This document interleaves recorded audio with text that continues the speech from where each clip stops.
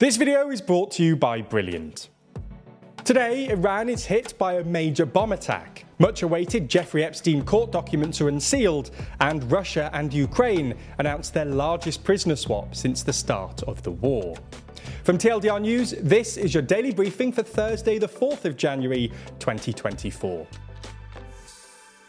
Iran was hit by two back-to-back bomb attacks on Wednesday that killed at least 84 people and injured more than 200 during a memorial for former top Iranian general Qasem Soleimani, who was assassinated by the United States exactly 4 years ago.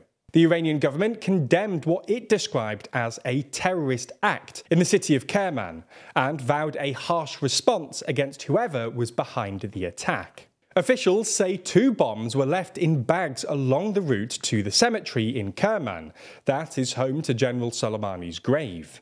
On Wednesday, the 4th anniversary of his assassination, long lines formed as people sought to commemorate the day. The first explosion went off around 700 metres from the grave. Then 20 or so minutes later, the second explosion went off about 1 kilometre away, with the second causing the most casualties, as civilians and emergency responders rushed to the initial scene. An initial death toll of 103 was revised down to at least 84, which would still make it the deadliest terror attack in Iran since the 1979 revolution. So, do we actually know who was behind the attack? Well, no group has claimed responsibility, and Iran's supreme leader Ayatollah Ali Khamenei didn't name a possible suspect, while Iranian President Ebrahim Raisi vowed to pursue and identify the perpetrators.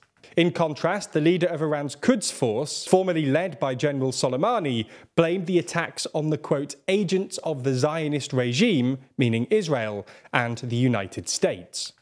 The US has denied any involvement and has said it had no reason to believe that Israel was behind it either.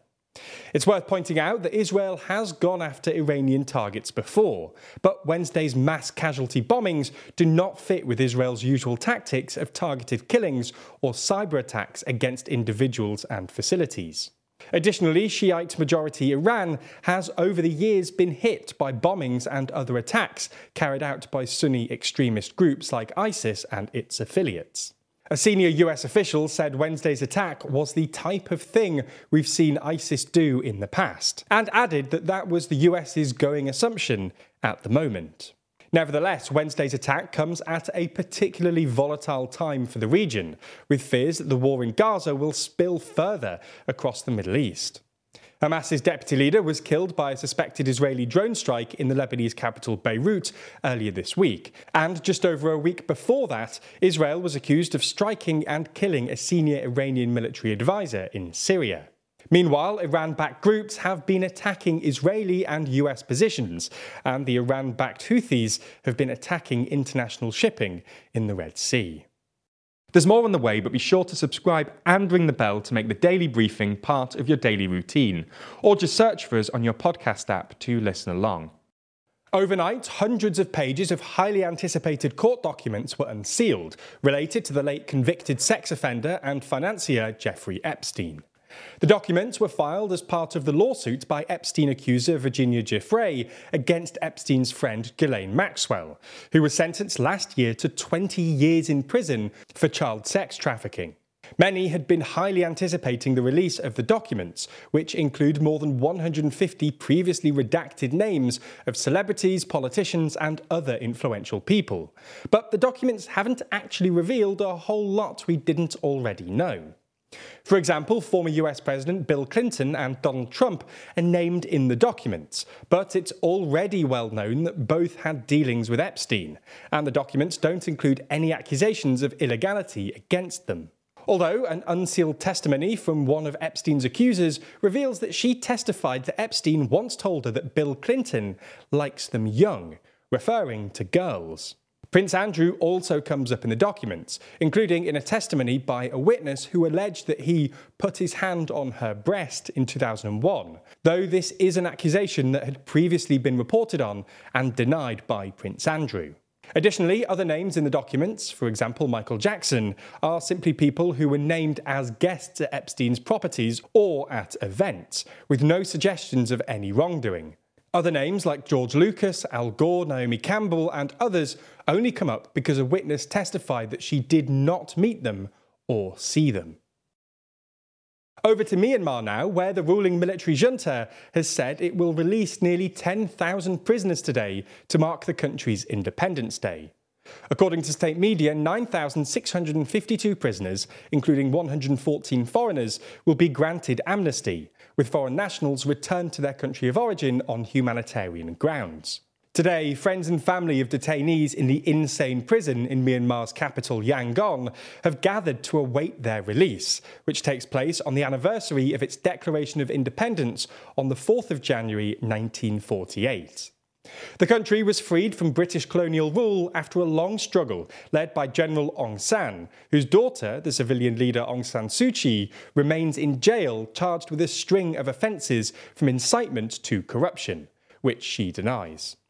While Myanmar has released prisoners en masse before, typically to mark national holidays or Buddhist festivals, data suggests that political prisoners only make up a small fraction of those released. Last year, for example, the military junta released 7,000 people, but only 300 or so were political prisoners. Since the coup back in 2021, nearly 26,000 people have been arrested in total, with 20,000 currently still in jail. The release is also taking place as Myanmar's military junta struggles to hold on to power. The junta faced a string of defeats in the final few weeks of last year, with many political analysts suggesting it was close to total collapse. In other news, yesterday, Ukraine and Russia conducted their largest prisoner swap since the war began in February 2022. Russia and Ukraine have frequently engaged in prisoner exchanges, and according to Ukraine's human rights ombudsman, this was the 49th prisoner exchange during the war. However, the last release of prisoners of war was nearly 5 months ago.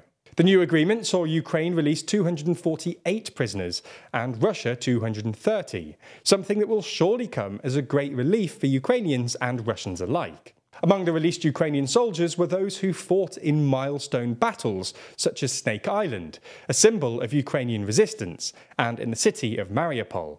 President Volodymyr Zelensky said it was a truly great day for Ukraine and pushed Ukrainian soldiers on the front line to take more Russian prisoners captive. He argued the more Russians we capture, the more effective the negotiations regarding swaps will be. The head of Ukraine's HUR military intelligence agency singled out the UAE as playing a direct role in this difficult prisoner swap. The UAE, which managed to develop positive relations with both Ukraine and Russia, acted as a mediator for the swap. Furthermore, the UAE offered both further humanitarian efforts and encouraged a peaceful solution to the war. We end with an uplifting story from New Zealand, where a man was rescued from the sea thanks to the reflection from his watch. The man fell overboard while on a solo fishing trip off the coast of New Zealand and spent nearly 24 hours at sea, having been dragged away by the currents. He said at one point a shark came to have a sniff of him, but eventually left, and he was finally rescued by fishermen who spotted the reflection from his watch. As we step into 2024, many of us are contemplating our New Year's resolutions, always looking to improve ourselves and learn more about the world around us. And while our content is always a good starting point, a lot of stuff we talk about can seem pretty complicated, especially when we dive into analytics and detailed data. But luckily, there's a fun and easy way to learn more, which also doesn't cost thousands of dollars or take years and years of schooling. That's because Brilliant is the best way to learn maths, data science, and computer science interactively. And the good thing is, it doesn't take long to learn either. These complex topics are broken down into small but accessible chunks, designed around your busy schedule. Even just a few minutes a day can help you with accumulating new knowledge over time in a fun and engaging way. As time goes on, you'll also get used to that empowering feeling of learning too, because Brilliant isn't just about memorization and lectures. Brilliant teaches you by doing, using active learning techniques to teach you the principles behind otherwise quite complex subjects, and ensuring you actually understand what's going on. So, whether you want to brush up on your basic maths skills, improve your employment prospects, or just have another New Year's resolution for 2024, you can check out everything Brilliant has to offer free for a full 30 days by going to brilliant.org/TLDR. Plus, the first 200 of you will get 20% off Brilliant's annual premium subscription. Thanks for your support.